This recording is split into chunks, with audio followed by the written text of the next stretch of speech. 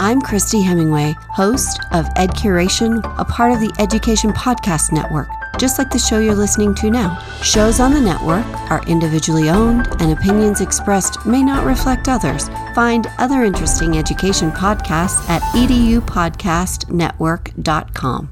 Hey, welcome back. Steve here, and today I'm talking with Mike Sloff, the CEO of Maple Woodshop. Maple Woodshop is helping all children develop life skills through woodworking. So cool. You're going to absolutely just love this talk, and you're also going to want to start your own woodworking camp or introduce the program during the school day. So cool. Thanks for listening, and you got so much to learn today. By the way, it would be so really awesome if you would take the time to share Teaching, Learning, Leading K-12 with a friend, with a neighbor, with a family member. You know, someone who may not have listened to it before. What do you think? That would be so cool. You're awesome. Enjoy the show. The intro and outro were created and performed by Brian K. Buffington. You can find more about Brian at briankbuffington.com. And while you're there, don't forget to sign up for his newsletter. Thanks, Brian. Cool, huh? It's the Education Podcast, your favorite show, with lots of groovy guests and they share what they know. So crank it up to 10 and let your neighbors know that here's another show with Dr. Steve Miletto. Teaching, Learning, Leading K-12. Teaching, Learning, Leading K-12. Teaching, Learning, Leading K-12. With Dr. Steve Miletto. Mike Sloff created Maple Woodshop in 2016 to help all children develop life skills through woodworking. The company achieves this mission by providing a safe, portable, and easy-to-implement woodworking program to schools, out-of-school time programs, and camps nationwide. Mike, this is so cool to have you on today. Thanks for joining me, and say hi to everybody. Hi, everyone. Thank you, Stephen, for the opportunity to share our mission. Well, I'm glad you're here, and this is so cool. You know, I was telling you before we started recording that I grew up around a father who fixed other people's damaged antiques and stuff like this, and it was the coolest thing because every time he turned around, he had some new gadget or gizmo that he would use to help sand the wood just right, or to make something fit in, or to carve actually, where something was carved like a leg or something like this. So this is really cool and near to dear my heart. So nice stuff. So I got to ask you, Mike, where did the original inspiration for Maple Woodshop come from? Well, so the first inkling of Maple Woodshop was in May of 2015. I had, before that, growing up, I was your classic ADD kid, not good at sitting still, was smart, but terrible at sitting still. No executive function, impulse control. So I spent a lot of elementary school in the hallway because it was the 1970s.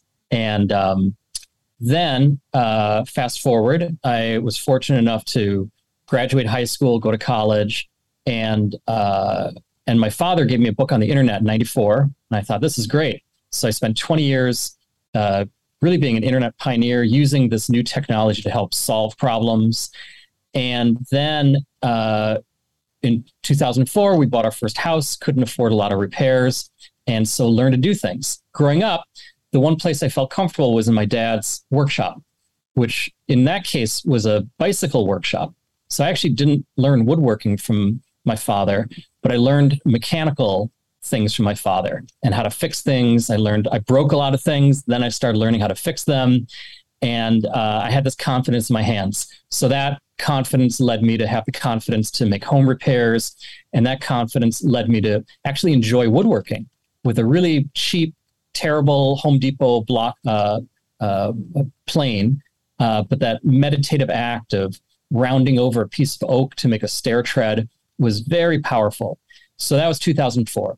Fast forward 11 years to 2015, a friend says, hey, we're going to throw a maker fair in our town. You like woodworking. You want to run a table? I said, sure. And I led this table, and I'd never really taught kids before, definitely never taught woodworking, but the kids were lined up for 45 minutes. And I realized how much they enjoyed it. I have a photo of the first kid who ever made a project with us, and he's got this gleam in his eye of pride and joy and a little mania. And it was really wonderful. It was very inspiring. Frankly, it was an epiphany for me. because I realized I like working with my hands. I like mentoring. I like woodworking, I like helping kids develop. And so I thought, wow, this is a way I could put everything together.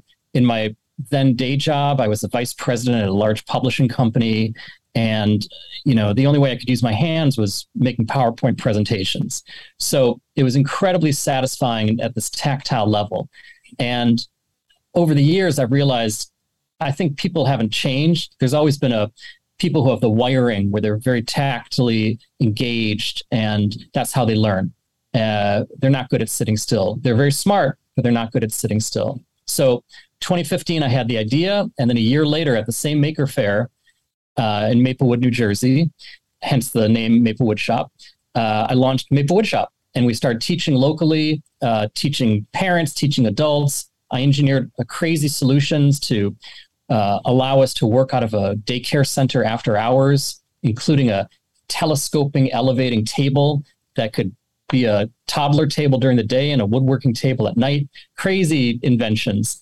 And along the way, I met a teacher from New York City who said, boy, I wish I could do this in my classroom. And that's when a few light bulbs went off. One was, as you said, our mission is to help all children develop life skills through woodworking. And we're evolving that mission to give kids early career exposure through tactile learning. So not just woodworking, but other trades. And I realized, wow, if I could train teachers to use this program, we could have a much bigger impact. And so we developed a train the trainer model. Also, I realized if I could make this program portable, it could be used anywhere. That was the big problems with woodworking, or it's too expensive, takes too much room, and it's too dangerous. So we basically solved for that by only using hand tools, no power tools, only hand-powered tools. I invented a workbench that goes across a school table. And I know that people are listening, not seeing, but Stephen, you can see behind me tables. And there are these workbenches that span a rectangle and allow a student to work on either side. And that was the big innovation. That's what made it portable, because it holds the wood safely, and it can all live inside of a tool chest, which is like a wood shop on wheels. And that combined with our curriculum and the Train to Trainer program, now we're in about 120 schools and camps nationwide and growing. Nice. And I'm proud to say that we were just endorsed by the Carpenters Union in our region, which is about 7 states, so that we can use their curriculum and bring it into schools that don't have a certified CTE teacher. So we're really trying to help as many kids discover their potential for high-paying, high-skill, high-demand jobs, discover this facet within themselves, that they have this wiring that isn't prized, frankly, in our current education system. And so we're helping the kids that might be thinking about dropping out as early as 6th grade realize there is something for them. They can learn math. They can learn English. They will use these things in the real world. And should they choose, there's jobs out there that are going wanting, and they don't need to take on student debt. So nice. That's what we're all about. Yeah, it's such a cool mission, such a cool direction that you got going. What an awesome focus. I mean, it's something else. First of all, it's just, you're working with wood. I mean, that's and tools. I mean, there's just something about that. It's like walking into name any big box store you want, whether it's Home Depot or Lowe's or any of the others that exists out there. Sorry, this show's not sponsored by either of those people. Yet. Yeah, I like that. But there's just something about you. Whether you know how to or not, you walk by the aisle where the wood is and the nails and all this stuff, and all of a sudden the hammer's calling you. It's like, buy me. You want to build something. You may not know how to, but you will soon. It's interesting, Stephen.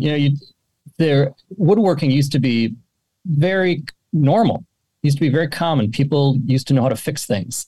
And as a society, and I kind of admit I'm part of the problem, because I spent 20 years developing web technology. Sorry, that's funny.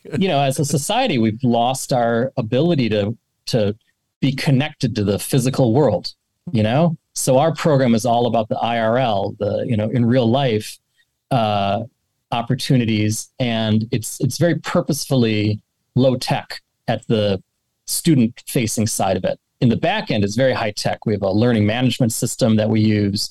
We use data, but it's very purposefully meant to be a tactile experience, and sort of demystify the idea of woodworking to make it more accessible to more people. Again, by making it portable and safe and able to be implemented by a regular school teacher. 90% of our teachers that we've trained have no background in woodworking. It's for the certified teacher. And awesome. And so we spend a lot of time showing them how to run a safe classroom, how to learn how to use the tools. And some people that we train are not visual. They don't have that wiring where they sort of see a solution in 3 dimensions in space. But it always works out because they're great teachers and they know how to run a classroom. And so in a way, we're just adding another arrow to their quiver and another way they can engage with the students.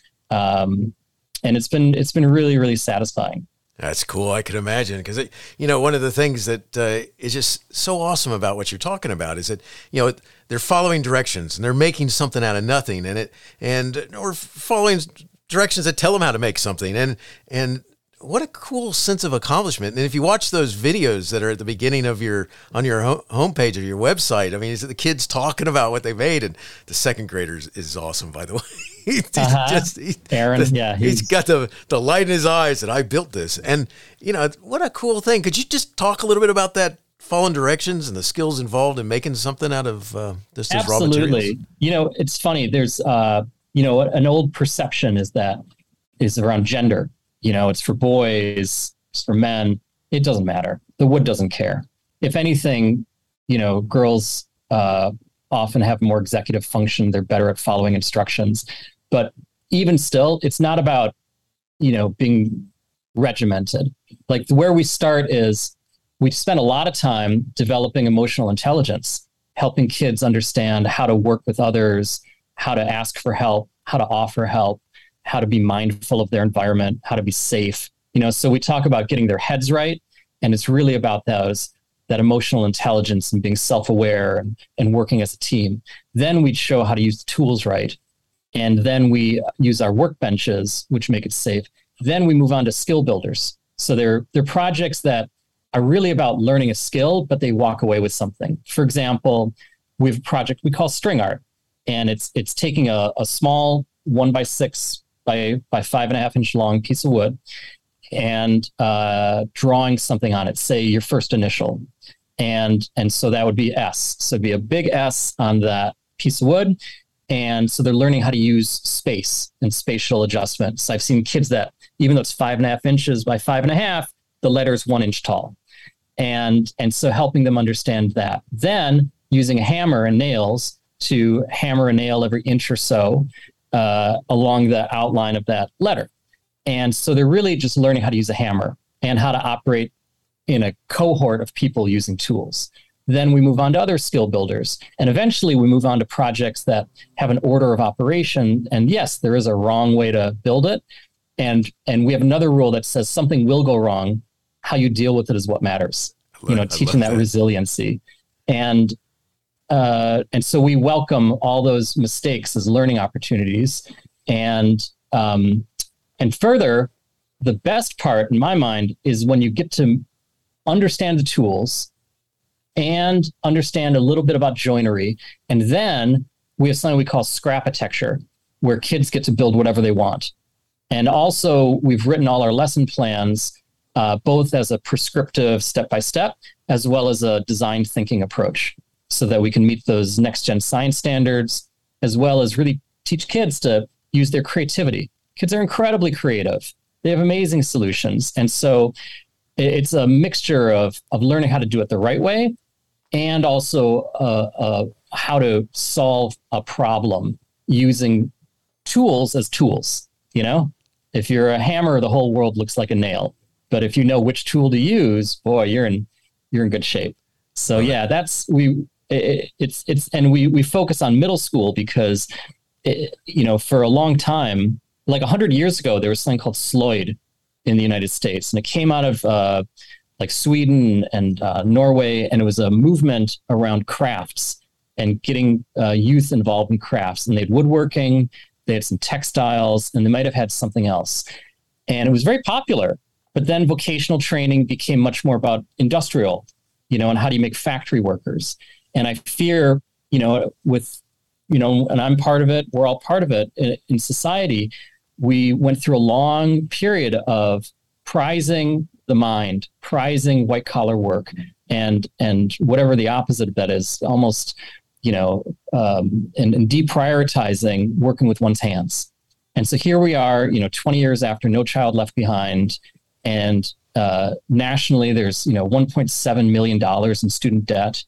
There's a $1.6 trillion. Did I say trillion? I meant trillion. There's also a $1.6 trillion GDP deficit looming over the next 10 years due to a lack of skilled workers. We've got sixth graders who are thinking of dropping out of school. And the most incredible statistic I saw, which is from 2018, is 20% of students who graduate high school also make it through a 4-year college program. 20%. So that means 80% are not. What happens to those 80%? Yet, as a funding wise, we have $165 billion towards, 4-year colleges and $1 billion towards CTE, career and technical education. So we're giving $165 billion to 20% of the population who's still graduating with a staggering amount of debt. Meanwhile, there's high 5-figure jobs waiting for 19-year-olds. And so we're not trying to tell kids what to do, but we're just trying to make people aware that there's many options out there. And especially for the kid that's not good at sitting still, they've got gifts. They've got gifts that other kids don't have. We should celebrate those gifts that they have that other kids don't have, and show that everyone has value. So, Mike, this is so cool. I mean, there's so many things that just come out of this, the idea of being able to use these tools. But I got to say this, working with tools is something that can scare parents. I mean, you see these TV shows and they always show the shop teacher missing a couple fingers or something, and they use that to threaten someone. What do you see with kids when they use these tools? Sure, absolutely. Safety is a big concern. And when we were starting out, we had trouble making that argument. Now, happily, statistically, we've had thousands and thousands of kids go through the program, and kids range. We've had kids who are in behavioral programs, kids who are in self-contained classrooms, from very wealthy schools, from very disadvantaged schools, all kinds of kids all across the country. And it is literally the occasional Band-Aid. And when I say occasional, like one Band-Aid a semester. And big reason is that there's no power tools. So it's funny, even though I've maybe said it 3 times now, we don't use any power tools, only hand powered tools. As a result, if someone drops a saw, they might get a cut, but it's a Band-Aid and they're back at work. But emotionally, hi listeners, emotionally, I think you're all still picturing a finger going into a table saw. But there is no table saw in our program. There is no band saw. There is no, jointer, planer, router table. It is literally a block plane, which is razor sharp, but again, nobody's ever gotten a cut from that. And so it goes back to how we approach it. We teach mindfulness and being present and being purposeful and being resilient. Then we teach the tools, and then we scaffold the skills where there's skill builders. There's a sawing practice. We call it tower blocks. It's kind of like Jenga blocks, but different enough for copyright purposes. And when they make these tower blocks, they're learning how to use a combination square. They're learning what parallel means, what perpendicular means. They're learning how to saw straight. And it takes a lot of self-presence. It's like learning a sport, how to swing a bat or how to kick a soccer ball, anything. It's the same thing. It's about footwork. It's about being present and practice. So we offer a lot of practice. And so again, it's proven to be incredibly safe. And another benefit especially these days, post-COVID, it's been very therapeutic. Getting to work with one's hands in a group is something that we as a species have been doing since, we came off the savannah, right? And I guess there's a Georgia joke in there as well, but yes.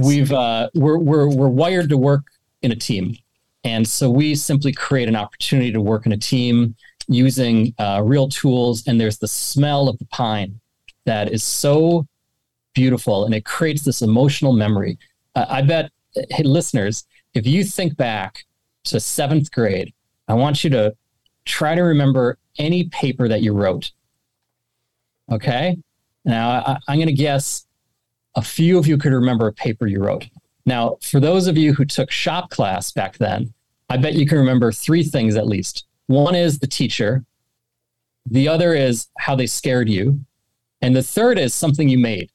And I bet almost all of you can not only remember those 3 things, but I bet a big percent of you still have what you made, right? That's so cool. We're creating memories. We're creating lasting reminders of accomplishment, but we're doing it safely. We're doing it without fear. We're doing it in a more positive way. So we've sort of fixed a couple of the problems that the old shop programs had. We're not trying to turn people into factory workers. Anything that that's going to be automated. So we're trying to teach people truly 21st century skills of critical thinking, of collaboration, of learning how to adjust, design thinking, and using real physical, tactile things. So woodworking's messy. It's organic. Sometimes there's a knot, and those hardened sugars prevent you from hammering, or the wood splits because it came from the center of the tree. So it keeps throwing curveballs, and those are great learning opportunities for kids to adjust and figure it out and deal with frustration. I've had kids in tears occasionally because they're so frustrated, and then they persevere and they stick it out, and they're even more proud. And so it's really good to push kids to almost that edge of failure, or let them fail, in a safe way, in a supported way, but let them fail, let them learn. Like, it's okay to fail. Failure is learning. Failure is experimenting. Failure is growth. And I have to admit, after writing that rule that says something will go wrong, how you deal with it is what matters, it's changed my life. It's really changed my outlook on things. I used to be much more worried about something not working. And now I say, well, that didn't work. All right, what are we going to do different? How are we going to make it better next time? And so it really leads to a growth mindset. And so it's funny, shop class has all these kind of secret meanings, secret learnings that we might not have appreciated. Again, because there was that one teacher missing half a finger who was scaring us. And so we shut down. But there's a lot to be gained. And it's something where we're on screen so much that we lose touch with the basics. And so even though it's a back to basics, it's still future oriented. It's something where we can pick up the skills that we used to have more commonly. We're making it more accessible. And in so doing, trying to help kids that might not feel confident about their academic potential, help them realize they have potential, help them realize there's a reason to stay in school, and in so doing, help them, whether they go into the trades or not, realize that they matter and they are smart, and everyone's smart in a different way. Love it. I love it, love it, love it, love it. It's so cool. And, one of the things I keep thinking about is that, what's that saying, measure twice, cut once, or something like this. And just learning how to measure and understanding what that means, very cool. So let's talk, because you've been mentioning it. Let's talk about the curriculum. How young do you start? And how long does this go? And I know it exists. We're going to talk in a little bit about the kind of the differences. You have a school program and you have a camp type of idea as other sure ways. So we have I guess there's 4 flavors. We have 4 versions of our curriculum. One's for career and technical education, and that it borrows from the Carpenters Union curriculum with their permission. Another is for STEM.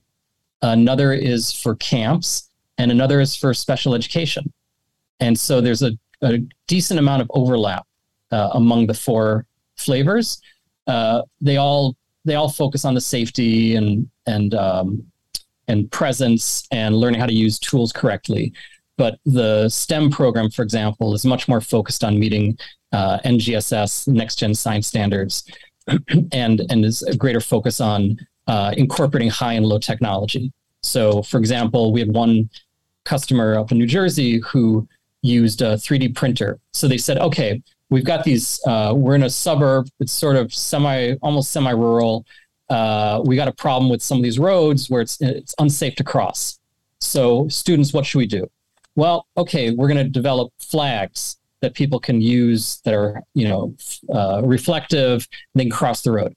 Okay, cool. Where are we going to store them? Oh, so then they developed holders, boxes with lids with holes cut in them to hold the flags.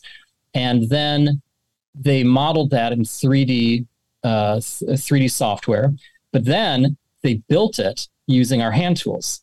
And so it was a very design thinking approach and incorporating the high and low technology. The CTE, there's other tools, framing square, bevel gauge, Carpenter, a speed square.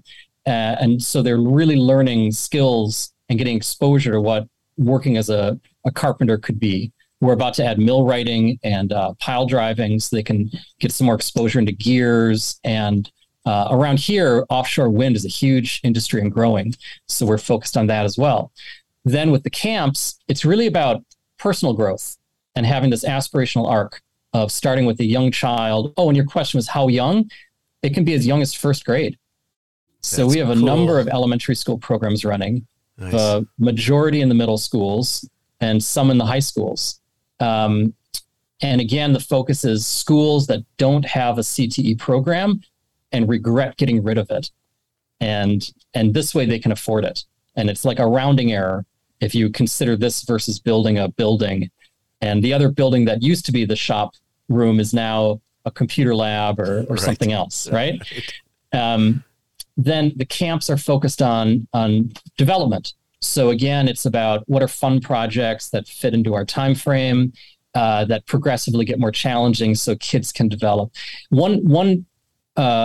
And then the final version is the special education. And there it's much more about building skill fluency. So building up one skill, a second skill, a third skill. And I mean, very discrete skills. Like, does this screwdriver match the screw head? Does this bolt match this nut? And then putting those skills together so that we build up larger routines. And for example, the goal is to be able to assemble and disassemble an IKEA cabinet. So we recreated an IKEA style cabinet, but we made out of incredibly durable materials so that it could be torn apart and rebuilt 100 times. So those are the 4 flavors, CTE, STEM, camps, and special ed. And another kind of hidden facet of the curriculum is the peer mentoring. So from a charter school in downtown Brooklyn, New York, a teacher shared with us that she would elect a table ambassador. In our program, there's 4 students to a table.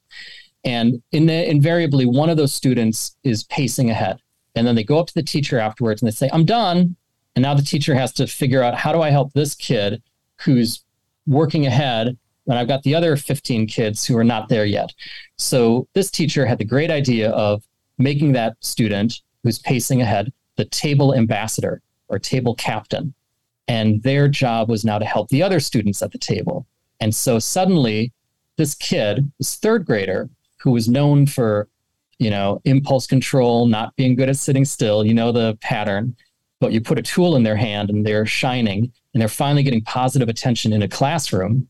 And it was brilliant. The kid who would have otherwise, and all you listeners can imagine, would become a distraction and horse around, get negative attention. Now they're getting positive attention and they're bringing along all the other kids. And so the idea of now we train on that is the same way that you teachers already, have, which kids to pair with which kids and put in the same group, but that someone's in charge of the group. And so it's the same concept, just at a table doing woodworking. That's been really amazing to see, to give kids that sense of responsibility. And interestingly, the more quote unquote troubled the kid is, the more we see when you put a tool in their hands and trust them with the tool, again, after the safety training, et cetera, they rise to the challenge. And we also have rules around, kind of zero tolerance towards horsing around, but it's incredible. The teachers who implement this, they've got the classroom management skills, and we're simply providing another way to apply them. And so it ends up being very safe.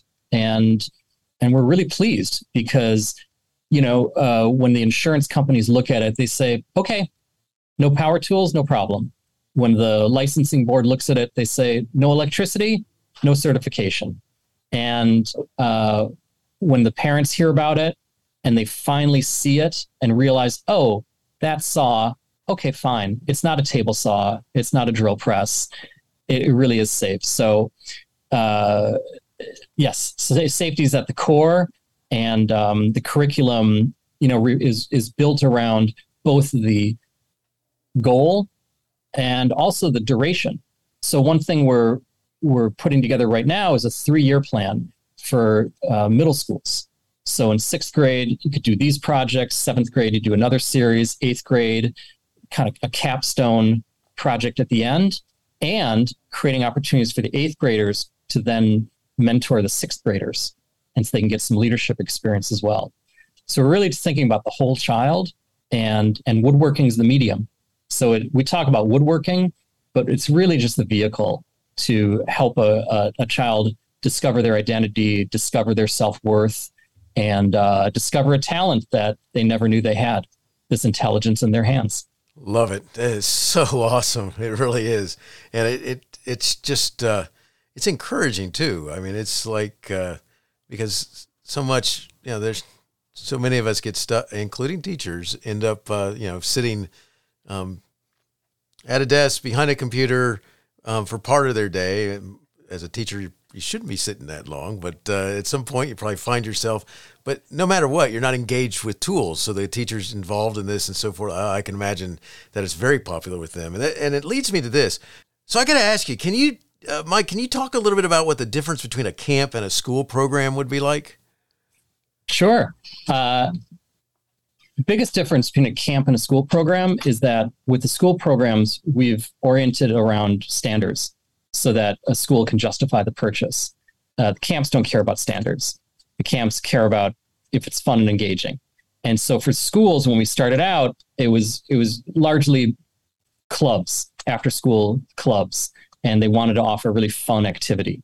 And as over the years, we've gotten more sophisticated, and we realized, wow, we could actually do this during the school day.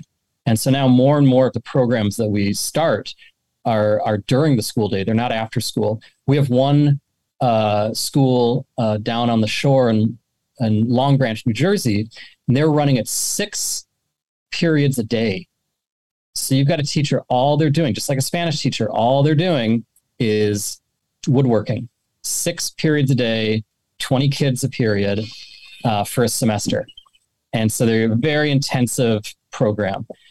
For camps, again, it was about how do we fit into, we have 30-minute periods, we have 60-minute periods. How do we have different projects for young kids versus old kids?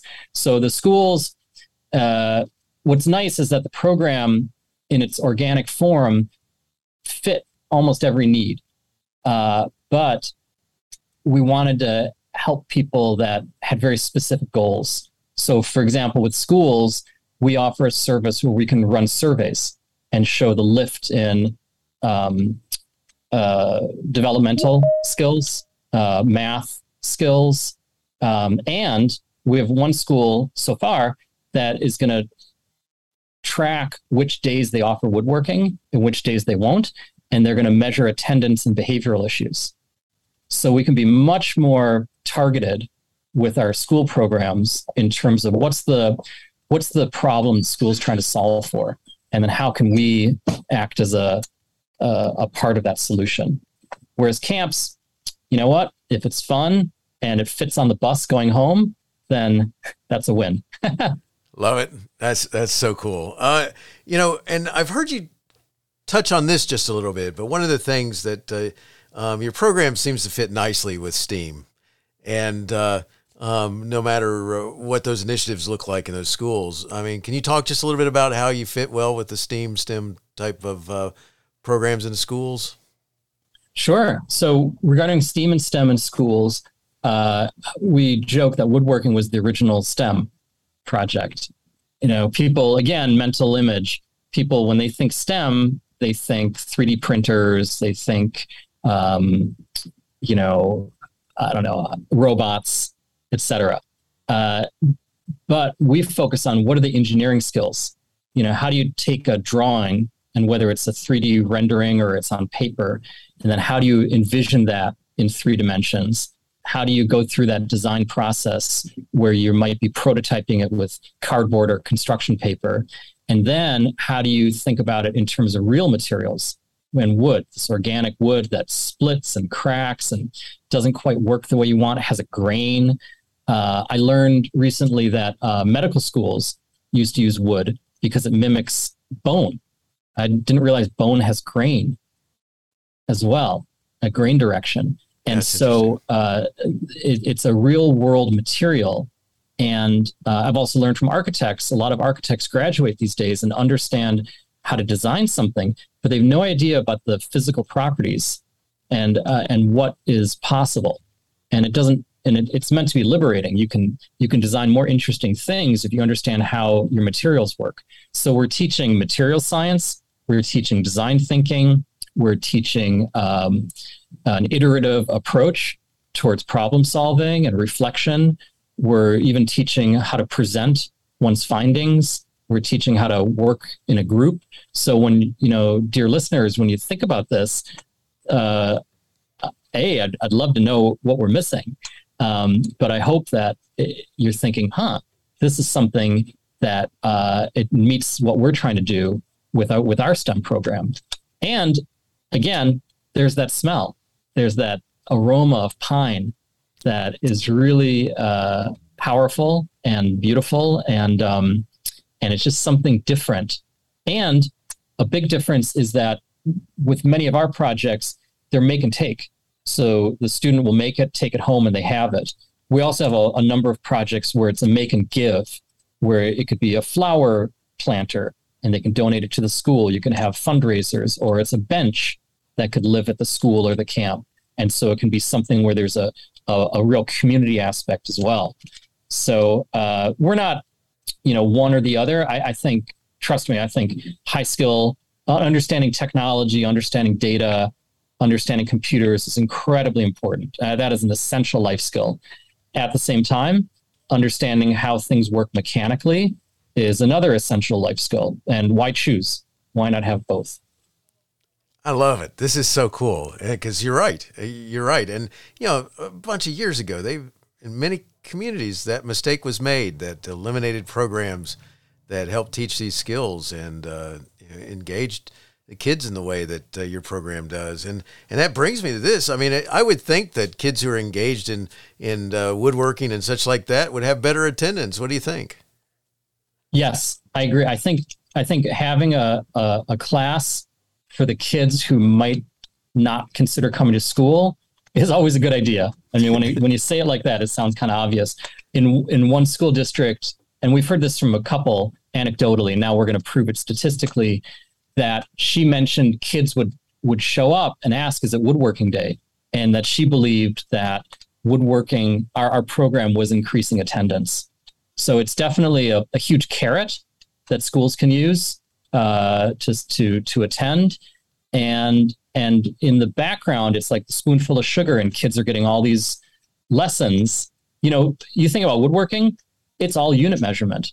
You cannot do woodworking without unit measurement. Even if you're just horsing around trying to make some scrapitecture, you need to figure out how things work. And you need to understand the grain direction and if something is big enough to be strong. And so it's a very organic, I guess, pun intended, way to develop a lot of engineering skills as well as, 21st century learning skills. So Yeah, definitely on the attendance, on the behavioral. When you put a tool in a child's hand and treat them with respect, they react well. They almost invariably, they rise to the challenge. And so we have one school that we're starting up this fall, and it's like a court mandated school where they get sent in Ohio, and their main focus is we're going to start with the emotional skills that they want to develop and then work backwards. Those are the outputs. I want to see a lift in emotional regulation, and we're going to work backwards from those and show how using certain tools, developing certain mechanical skills can lead towards that. So it's surprisingly flexible. Isn't that funny? And I'm a little sad to say this, but we're the biggest provider in the country, even though we're not that big, because everyone has exited the market. Everyone is on ed tech and different ways to use screens, some of which are brilliant. I love math that adjusts to the student. I think it's a brilliant concept. At the same time, there's very, very few companies focused on the tactile learner. And so that's the void we're looking to fill. Our vision is to help 300,000 students by 2027. And so we're looking to scale massively. We're developing good processes inside our own company so that we can help more and more schools. We're developing data sets so we can help schools compare against others and understand what a normal lift looks like by implementing this program, what they can expect. Because in our world, we have to make financial arguments and we have to make data-driven arguments to justify spending. And so we want to use that currency, use that language to help the administrators prove the value. So it's all but again, we're mission-driven, for profit, and very excited to help any of your listeners implement this in their schools.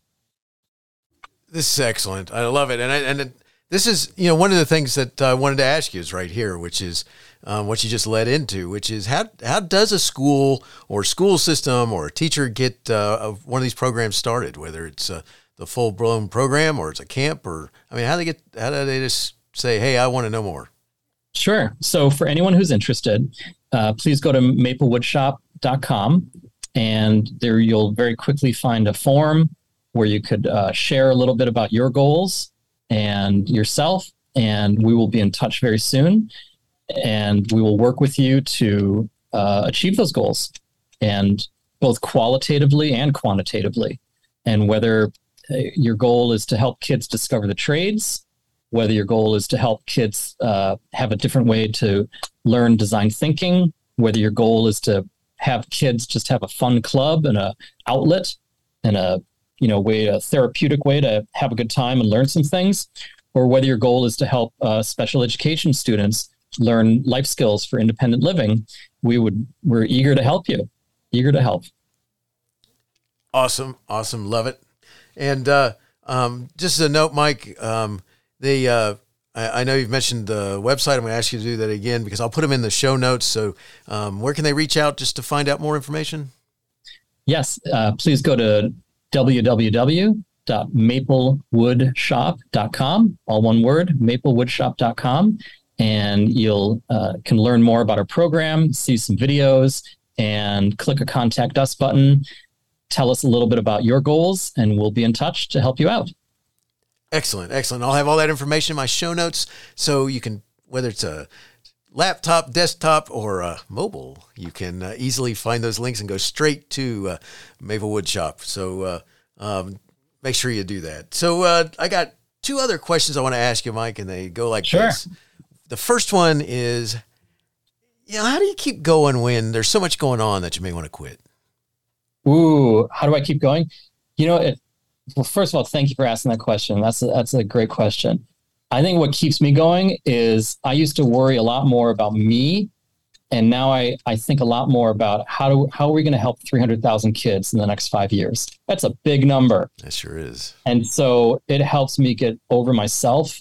I'm the vessel, and this idea, I'm grateful that I was able to invent this workbench and reinvent a woodworking program made for today's needs. And beyond that, at this point, I'm focused on how can I be a good leader and manager to our team. We have 8 people, and giving people clear goals and direction, and then getting out of the way. And so that this program can scale well beyond what I know, so that we can replicate successes across the country. It's awesome. Was there one last question or no? Yeah, I'm going to try it. So we're going to give it a shot. So Mike, do you have a teacher in your past who made a difference in your life? And if you do, if you got a chance to say thank you, what would you say, and who would it be? Well, I remember Mrs. Goddard from first grade, and she taught me kindness, and I am grateful for that.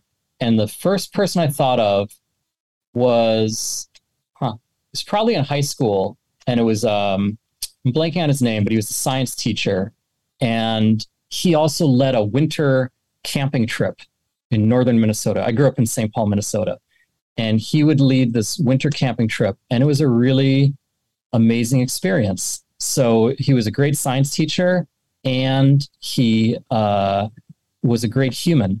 He still is a great human, and I remember that experience really fondly. It was a great learning experience, and it was with other people in the school, but it was a mixture of 9th through 12th graders of all different, the cool kids and the athletic kids, and me, and it was just, and everyone banded together, and it erased all kind of divisions within the group, because we all had to, if you're winter camping in Minnesota, you don't have time for petty stuff. So, those are a couple teachers, and teachers, thank you. You do so much. There's a lot going on, a lot of challenges, but grateful for everything you do. And hopefully, if you can use our program, you can enjoy it as well. You can borrow some things to bring home and work on more stuff. I love it. And what a cool thing. You are right. I can imagine that if you're camping in Minnesota, first of all, Minnesota and like warm evenings doesn't kind of go together, even though they have multiple seasons there. I can't imagine. Well, there's 6 weeks of warm evenings. Yeah. Nice. So that would beat out those challenges. But cool stuff. Mike, it's awesome talking with you today. Maple Woodshop is just incredible, and nothing like teaching kids the skills associated with woodworking, but it goes far beyond that, which is so cool. The math and social skills and all kinds of other good, awesome things right there. And thank you for sharing, and wishing the best in all you do. Thank you, Stephen, for this opportunity and for all you're doing for the state of Georgia. Really, it's incredible, and appreciate it. Hey, you have been listening to Teaching, Learning, Leading K-12, a podcast to help you help kids achieve their dreams. Teaching, Learning, Leading K-12 is a member of the Education Podcast Network. Podcasts for educators, podcasts by educators. Teaching, Learning, Leading K-12 is a member of the podcast network based in Canada called Voice Ed Radio. Voice Ed Radio, your voice is right here. The opinions expressed on Teaching, Learning, Leading K-12 are those of the guests and host. Teaching, Learning, Leading K-12 is intended to share ideas, advice, and suggestions. Teaching, Learning, Leading K-12 is produced for educational purposes. Hey, thanks for listening. It would be awesome if you visited my website at stephenmiletto.com and connected with me, left a review, and listened to more episodes. And by the way, you could also share it with your friends, with your family, and your colleagues. Thanks so much. You're awesome.